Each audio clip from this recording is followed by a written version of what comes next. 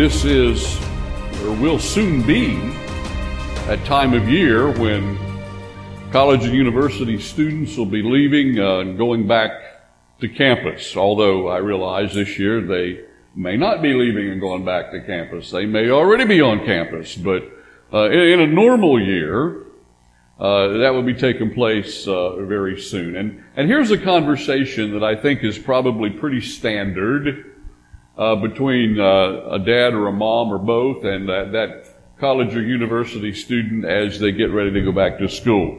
Be careful. Stay out of trouble. And study hard. I mean, you could go on and on and on, but that pretty much covers it. Right?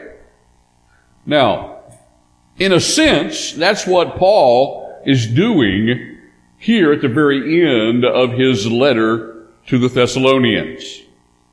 He is giving them broad, general commands that we characterized last week as a to-do list. But I don't want you to misunderstand. Because we often talk about legalism in the sense that legalism is usually some sort of to-do list, not very long. But the contrast is this. When a legalist, focuses on their list, it's very narrow. You do this specifically this way, at this time, for this reason, and then do this, and it's very specific, very spelled out. But Paul is not at all being legalistic here. He is focusing on the big picture. He is giving the broad advice, the broad categories to just be mindful of in regard to our holiness, our personal holiness, our sanctification.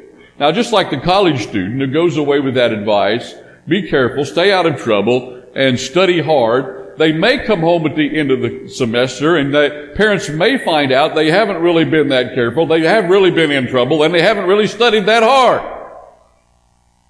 But they are not disowned by their parents at that point.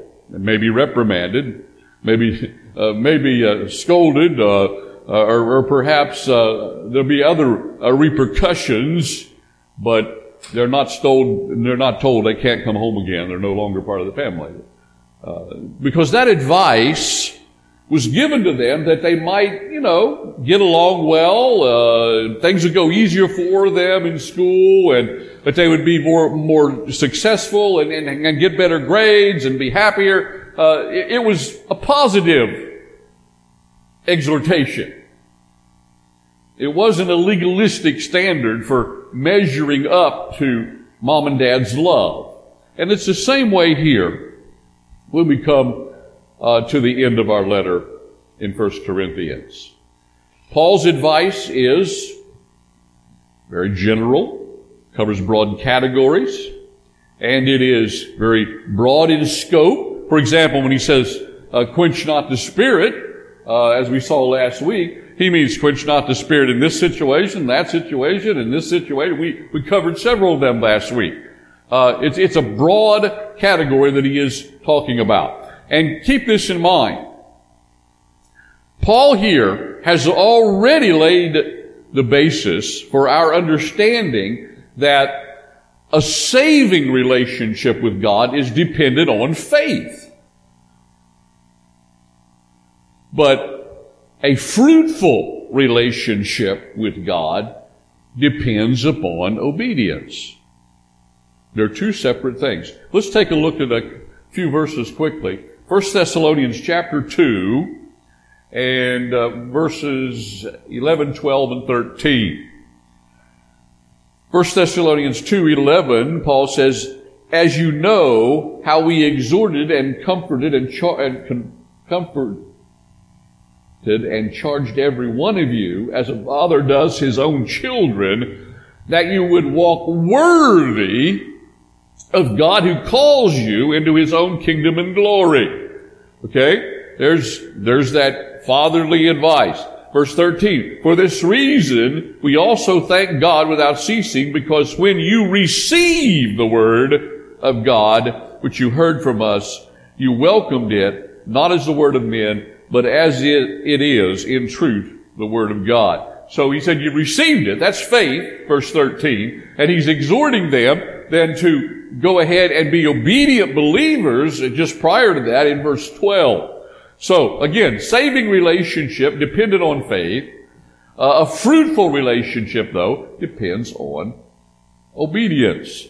And that's exactly what we find in chapter 5, verse 16, when Paul begins that list of commands, all of them present tense imperatives, as we saw last week. Now, all this was summed up theologically this way. We have, because of our faith in Jesus Christ, positional holiness, or positional sanctification. And we can see this in Colossians chapter 3, verse 12, where Paul said, therefore, as the elect of God, holy and beloved. How does he describe the Colossians? He says, therefore, as the elect of God, you're elect, and then he says, you're holy and beloved of God. That word holy means sanctified, set apart. That's their position in Christ. But when you come to 1 Peter chapter 1, for example, verses 15 and following, the Bible says, but as he who called you is holy, you also be holy in all of your conduct. So, he says, do this because it is written, be holy, for I am holy. And then he continues and says, if you call on the Father, who without partiality judges according to each one's work, conduct yourselves throughout the time of your stay here in fear. So, you're already holy. Colossians, they're described as holy, positional holiness, but Peter emphasizes practical, personal, everyday obedience in the matter of being set apart unto God away from sin in 1 Peter chapter 1. So everything that Paul is saying here in chapter 5 of 1 Thessalonians now has to do with the practical, everyday obedience that will bring about a fruitful relationship. As a result of that relationship will be fruitful, a fruitful relationship with God. And he is not at all being legalistic or saying that salvation comes from works, which it obviously does not. Now, all that said and done to introduce things, we go back to the outline we began last week. And the main idea here is that obedience is the key to our relationship with God. And this week I've kind of inserted that, it's not on the screen, but I've inserted that idea of fruitfulness to kind of specify. Obedience then is the key to our fruitful relationship, or to a fruitful relationship with God. Now we can determine if we have that kind of relationship by examining if there are certain traits in our life. And one trait that'll be there is this, an optimistic approach to life. That's in verses 16 and 17, where Paul says, rejoice always, pray without ceasing, in everything give thanks. Have a joyful, vibrant, happy, trusting relationship in God rather than looking at all the circumstances. Boy, that's what we all need, especially today.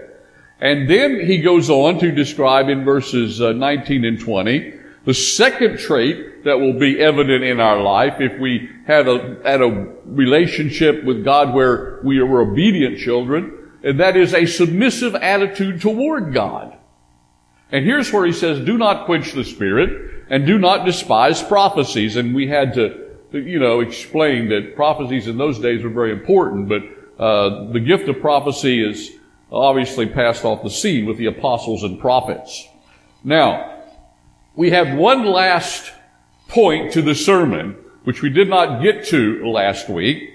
So, sort of in essence, we have a one-point sermon this week, but I guarantee you we won't fly through it. It might go quicker than last week, but this is very important information here as he winds up with this third trait that will reflect our obedient character. And that third trait is this. We need to have a discerning eye toward the world.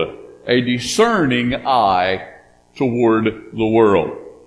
Now, an approach to life, that should be joyful, dependent, trusting in God, a submissive attitude toward God, which again goes back to our obedience, in particular, our being led by the Spirit of God. Now, the last thing that will reflect whether we are obedient believers, whether our day-to-day practical holiness is in line and what it should be, is going to show up, you see, in this matter of whether we are discerning about the world we live in, the situation, the circumstances we're faced with, and how we respond and how we react. Now, there are 3 requirements. I don't know if it says that specifically in your bulletin. There are 3 requirements. It doesn't say that, but you can add that before the A, B, and the C. 3 requirements for a discerning eye. And the first requirement for discernment is examination. You've got to be able to examine everything, every situation, every circumstance that presents itself, every choice that you make, every response or reaction that you have. It has to be all kept in focus. You've got to examine it all and discern whether your thoughts, your decisions, your reactions are biblical or whether they are just of the flesh. Now, we don't have any trouble responding in a fleshly way because we're sinners by nature, and that's just second nature. First nature, actually, I guess I should say. Chances are, when something that's challenging happens in your life and mine, our first response is not going to be good. It's going to be the flesh. But we've all got to learn to catch ourselves, to stop for a moment and put this circumstance or situation in perspective, and be discerning as God's children. Now, we see this in verse 21, where he continues this list of present tense, which means we have that responsibility all the time, present tense imperatives, imperative mode, which means it's a command. So he says in verse 21, test all things. Test all things. Or examine all things. Now, just like last week when I told you and explained to you that word order in the Greek language determines emphasis, we see here that it doesn't necessarily reflect in the English, but in the Greek, very specifically, the emphasis here is on the phrase all things. Just like when you go back to rejoice always, the emphasis was on always. Pray without ceasing, it was on without ceasing. Give thanks in everything, the emphasis was on in everything. So, Paul was not just giving some general advice like, you would give to that young person going off to school, be careful. No, it would be careful all the time. There's your emphasis. So, that's what he's doing here. He is saying, test, examine, be discerning of all things. All things. Not just a few things. Not just some things, but all things. We've got to think biblically and act biblically. Now, I don't know if you realize this, but sometimes you can buy jewelry. For example, some of you fellows might buy your wife a necklace or something like that, a bracelet.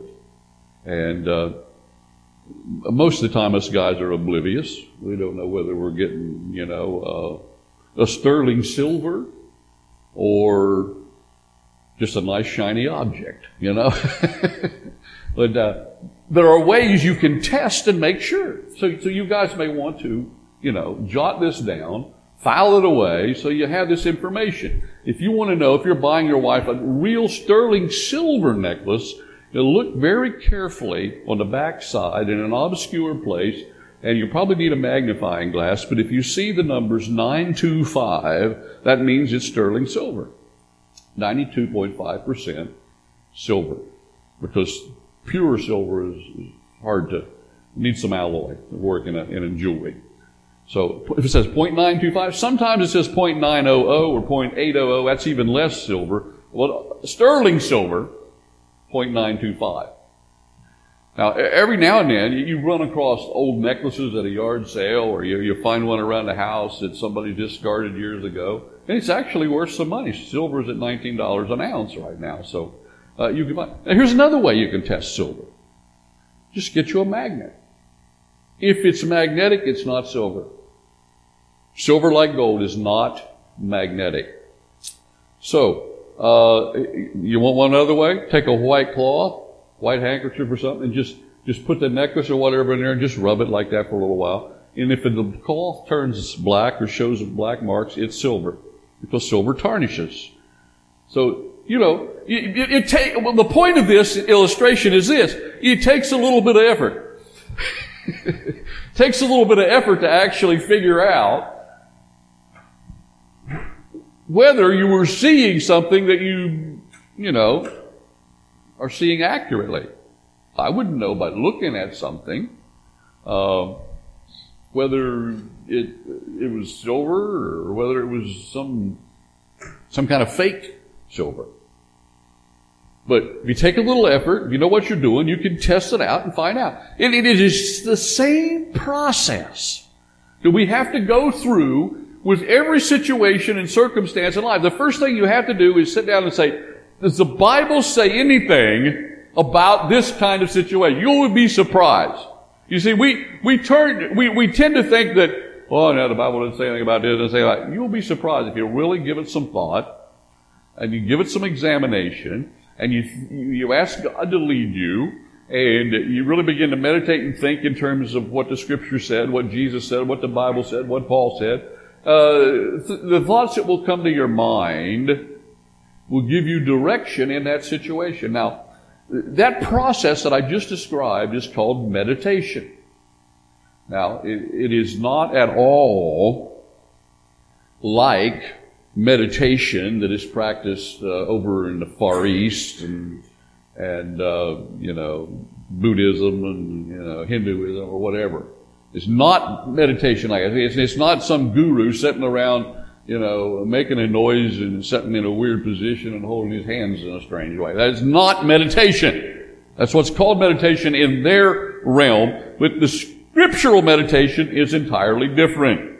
Let's, for example, take a look at Psalm 1, verse 2. Here, David says, speaking of the godly man, his delight is in the law of the Lord, and in his law he meditates day and night. The only thing that's going to produce real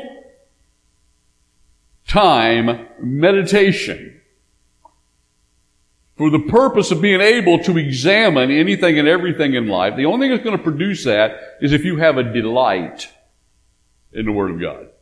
If you don't delight in the Word of God, if you don't desire to know what the Word of God says, if you don't read the Word of God, if you don't think about the Word of God, if you don't expose yourself to the preaching and teaching of the Word of God, you're not going to be able to do this. Because meditation goes beyond reading it. It goes beyond hearing it. It goes beyond even understanding it. It comes down to dwelling on it and letting the Spirit of God lead you and teach you and instruct you and shape your thoughts and your reactions and your words. Let's go back to the book of Joshua, chapter 1, verse 8. As Joshua was about to lead the people into the promised land, the Lord Jesus Christ appeared to him, and he said this in verse 8, the book of the law, this book of the law, Moses' book of the law, the five first books in the Old Testament, the Pentateuch. The book of the law shall not depart from your mouth. Now, does that mean that Joshua was to be a preacher? No, he was a military leader. But what it does mean is he should be meditating on the Word. Because the Hebrew word meditate means to mumble. Mumble under your breath. Repeat to yourself. Now, you don't have to actually mumble or make noise to meditate. That you can mumble in your head, Nobody can hear that. So he says, this book of the law shall not depart from your mouth, but you shall meditate in it day and night. Day and night. I suggest to you, if you learn to do this, you'll even meditate while you're asleep. Now, I know that sounds crazy, but I have struggled with many of sermons on how to handle it, and many of situations and circumstances on what I should do about it. And yet I wake up at sometimes these odd times in the middle of the night, and the answer will be there on my mind. So if you're focused, if you're thinking, if you're meditating, the answer can come at the oddest moment. He says, but you shall meditate in it day and night. Why? That you may observe to do. For present tense imperatives. 1 Corinthians 5:16. That you may observe to do all that is written in it. For then you will make your way prosperous, and then will you have good success. So examination is the first requirement. Let's go to the second requirement. And that is determination. Determination. Discernment requires a lot of energy, the development of the habit of meditating on the Word of God and applying the Word of God to life. But that will never happen unless you are determined to make it happen. So when I'm talking about determination, I'm talking about good old-fashioned grit, okay? Sticking with it and getting the job done type of thing. And here is where Paul says this, again in verse 21, hold fast what is good. Hold fast what is good. And good, again, the emphasis is not on holding fast, but holding fast on what is good. Doesn't do you any good to hold fast on something that's not good. So everything that the Scripture teaches us is good. God is good. The Holy Spirit who leads us is good. We need to hold fast on what is good. Now, the phrase hold fast means to get a grip on it and don't let go. Get a grip and be tenacious. I know we have a little bit of ups and downs here in this part of North Carolina, and a little ridge runs through here and there. But where I come from, everything was straight up or straight down, pretty much. It wasn't anything on the flat for very long.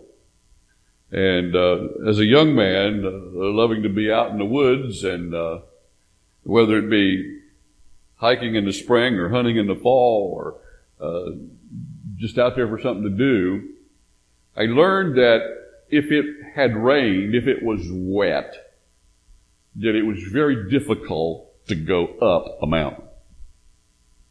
Now, it gets especially treacherous in the fall when the leaves fall on top of everything else, and they're wet and slippery. It is extremely difficult to go up. It's real easy to go down. Doesn't take any effort at all to slip back. But in really slippery conditions, the best way to go up is get a hold of something. Whatever's there. A branch, a rock, a root. Sometimes you're down almost flat on the ground with your feet below you, you're pulling on something. But you've got to get a hold of something, and you've got to anchor yourself to it to make any progress going up. Your feet alone won't do it. You need to be on all fours effectively.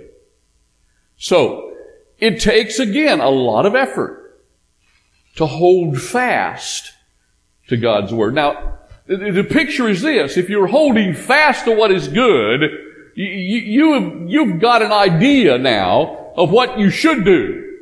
You maybe have been meditating on the Word. You've got a picture in your mind of how to do it. But, boy, I'm telling you what. Our problem many times is not that we don't know what to do. Our problem is we don't have the tenacity to do what we need to be doing. We don't have the determination. We don't have the dedication. We are, boy, gotta be an easier way. I don't like this. This kind of runs counter to my personality. This kind of is difficult for me, or this is my weak area, or whatever it is.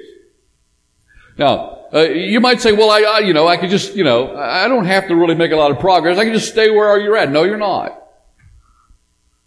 That's why we have to hold fast to what is good. Because if we don't hold fast, we're going in the other direction. We're slipping back. Because we, again, have that sin nature that is always a drag, that is always pulling us away from the Word of God, away from the will of God, away from what's right and what is good. You don't have to put forth any effort to live a life that is mediocre and without dedication and, well, no distinction spiritually. You don't have to put forth any effort to do that. But you have to be determined. And Paul is trying to help these people understand. They live in a horrible environment at this point in history. The temptations in their world today is indeed as much, if not more, than what we face in our world right now. And the persecution was even at a higher level than anything we are experiencing here. Maybe not other places in the world, but. And he wants them to understand the commitment, the determination it takes to be successful. Now, that brings us to the third requirement for having a discerning mind, having discernment in regard to the world we live in. And that third requirement is abstinence. Abstinence. You see it in verse 22. Abstain from every form of evil. Now, again, the emphasis is not on abstaining. The emphasis is abstaining from every form of evil. That's why all the way through here, the word order, making certain aspects of these short sentences, these short commands emphatic, is so important. Because all of us can be led of the Spirit part of the time. I mean, we can all, be prayerful once in a while. And we don't have a whole lot of trouble being thankful every now and then. Especially at Thanksgiving. We're reminded of it, and everybody's being thankful. We don't have too much trouble with the idea of testing some things, but testing all things, that's a whole different challenge. And so when he says abstain here, we don't have any trouble abstaining from evil in certain situations and circumstances. I mean, every one of us here could say, well, I abstain from evil. And I would believe you if you told me that. All of us have the ability to abstain from doing what's wrong, and we can point to various ways we abstain from evil. But he says abstain from every form of evil. Now, that's getting a little bit more specific. You see, what you might not see as a challenge, what you might handle pretty readily in abstaining from some evil, another person may struggle with that. But yet, though we may not struggle with that particular temptation, there is another temptation, probably a whole range of other temptations that we do struggle with. And we in our mind tend to get through this and get around this this way. The stuff over there is really bad. But look, I don't do any of those things. That's really sinful and evil. But what I might struggle with, just little things. You know the old expression, little white lies? It's just as sinful as big black lies. You know, what we don't want to acknowledge is really sinful, we kind of determine, well, they're just, you know, just little weaknesses. That's just the way I am. It's not that big a deal. That's kind of how we get around this thing. But the Scripture, and Paul here doesn't give us a way out. It doesn't give us a way to be less than we should be. He says, abstain from every form of evil. All of them. Now, as it is with these other commands here, none of us are going to be able to do this 100% for the rest of our life, because we're human beings and we're going to fall short. We are sinners. But just because we're sinners and we have that sin nature, that's not an excuse either. That just makes it all the more difficult. See, once we start excusing everything, well, I can't help it. I'm just a sinner. That's just my weakness. That's just what I struggle with. You've done lost the battle. Once you justify what you're doing and you just give in to it, you've lost the battle.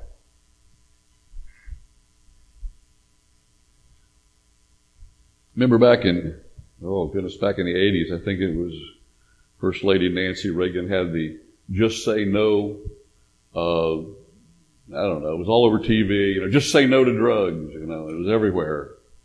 Wonder what happened to that? I don't know what happened to that specifically, but I do know what the world says today, and that's never say no. That's the world we're living in today. That's the message young people are hearing in our society.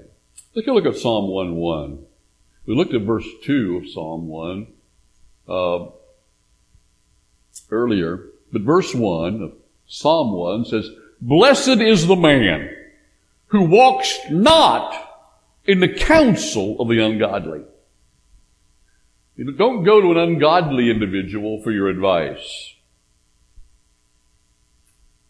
Don't ask and don't ask someone who's ungodly and base what you're going to do on what they say.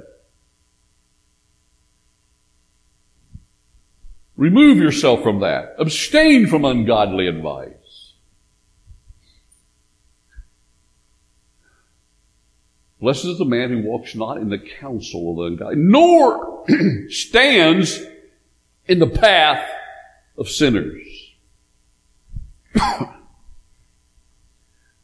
You know what that means? If you're standing in the path of sinners, you're probably going the same direction. You're probably not hindering their progress. Nor stands in the path of sinners, nor sits in the seat of the scornful. Notice here, he says, walks, stands, sits. In other words, he's saying, whatever you're doing, whatever the circumstance or situation, you've got to abstain from ungodly counsel. You've got to abstain from following after the sinners. And you don't want to become like them, because that's where you're headed, you see. You see, most of us, we don't have any problem when it says, don't walk in the counsel of the ungodly. We pretty readily accept that. And we can understand not standing in the path of sinners. But we so often sit in the seat of the scornful. You know what the word scornful means in the Hebrew? It refers to what comes out of your mouth. Being judgmental, being critical, being unflexible, being insistent on your own way. I mean, just go on and on and on.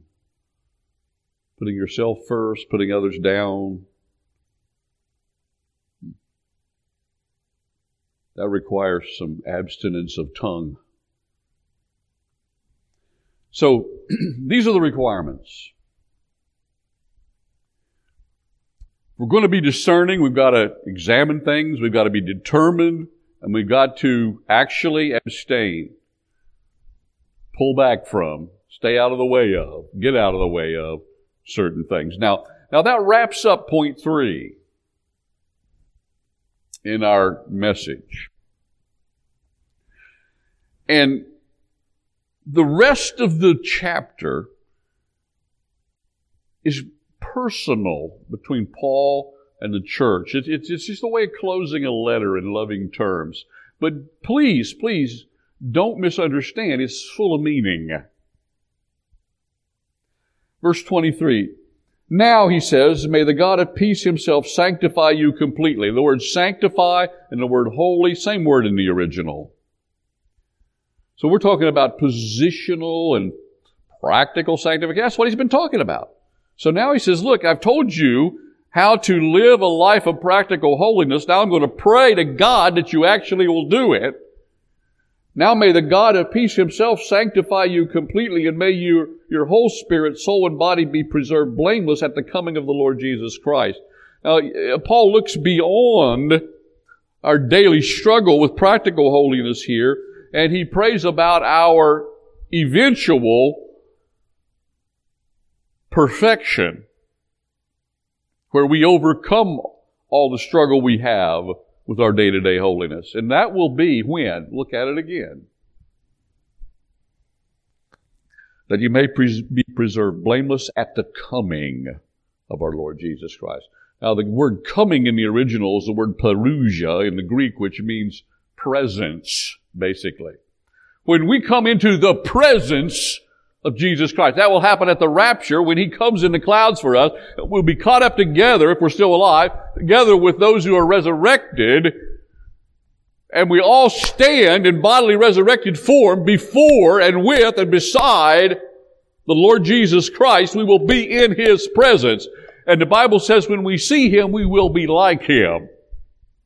So, we will overcome all of our struggle with this, and we will be perfectly holy as He is holy at that moment in history when that day comes, and I hope to God, and we all do, pray that it will be soon. And then he says, in reference to Jesus Christ, in verse 24, He who calls you is faithful, who also will do it. This is what's promised, and this is what He's going to do. And then he adds what seems to be some, just disjointed thoughts. He says, brethren, pray for us.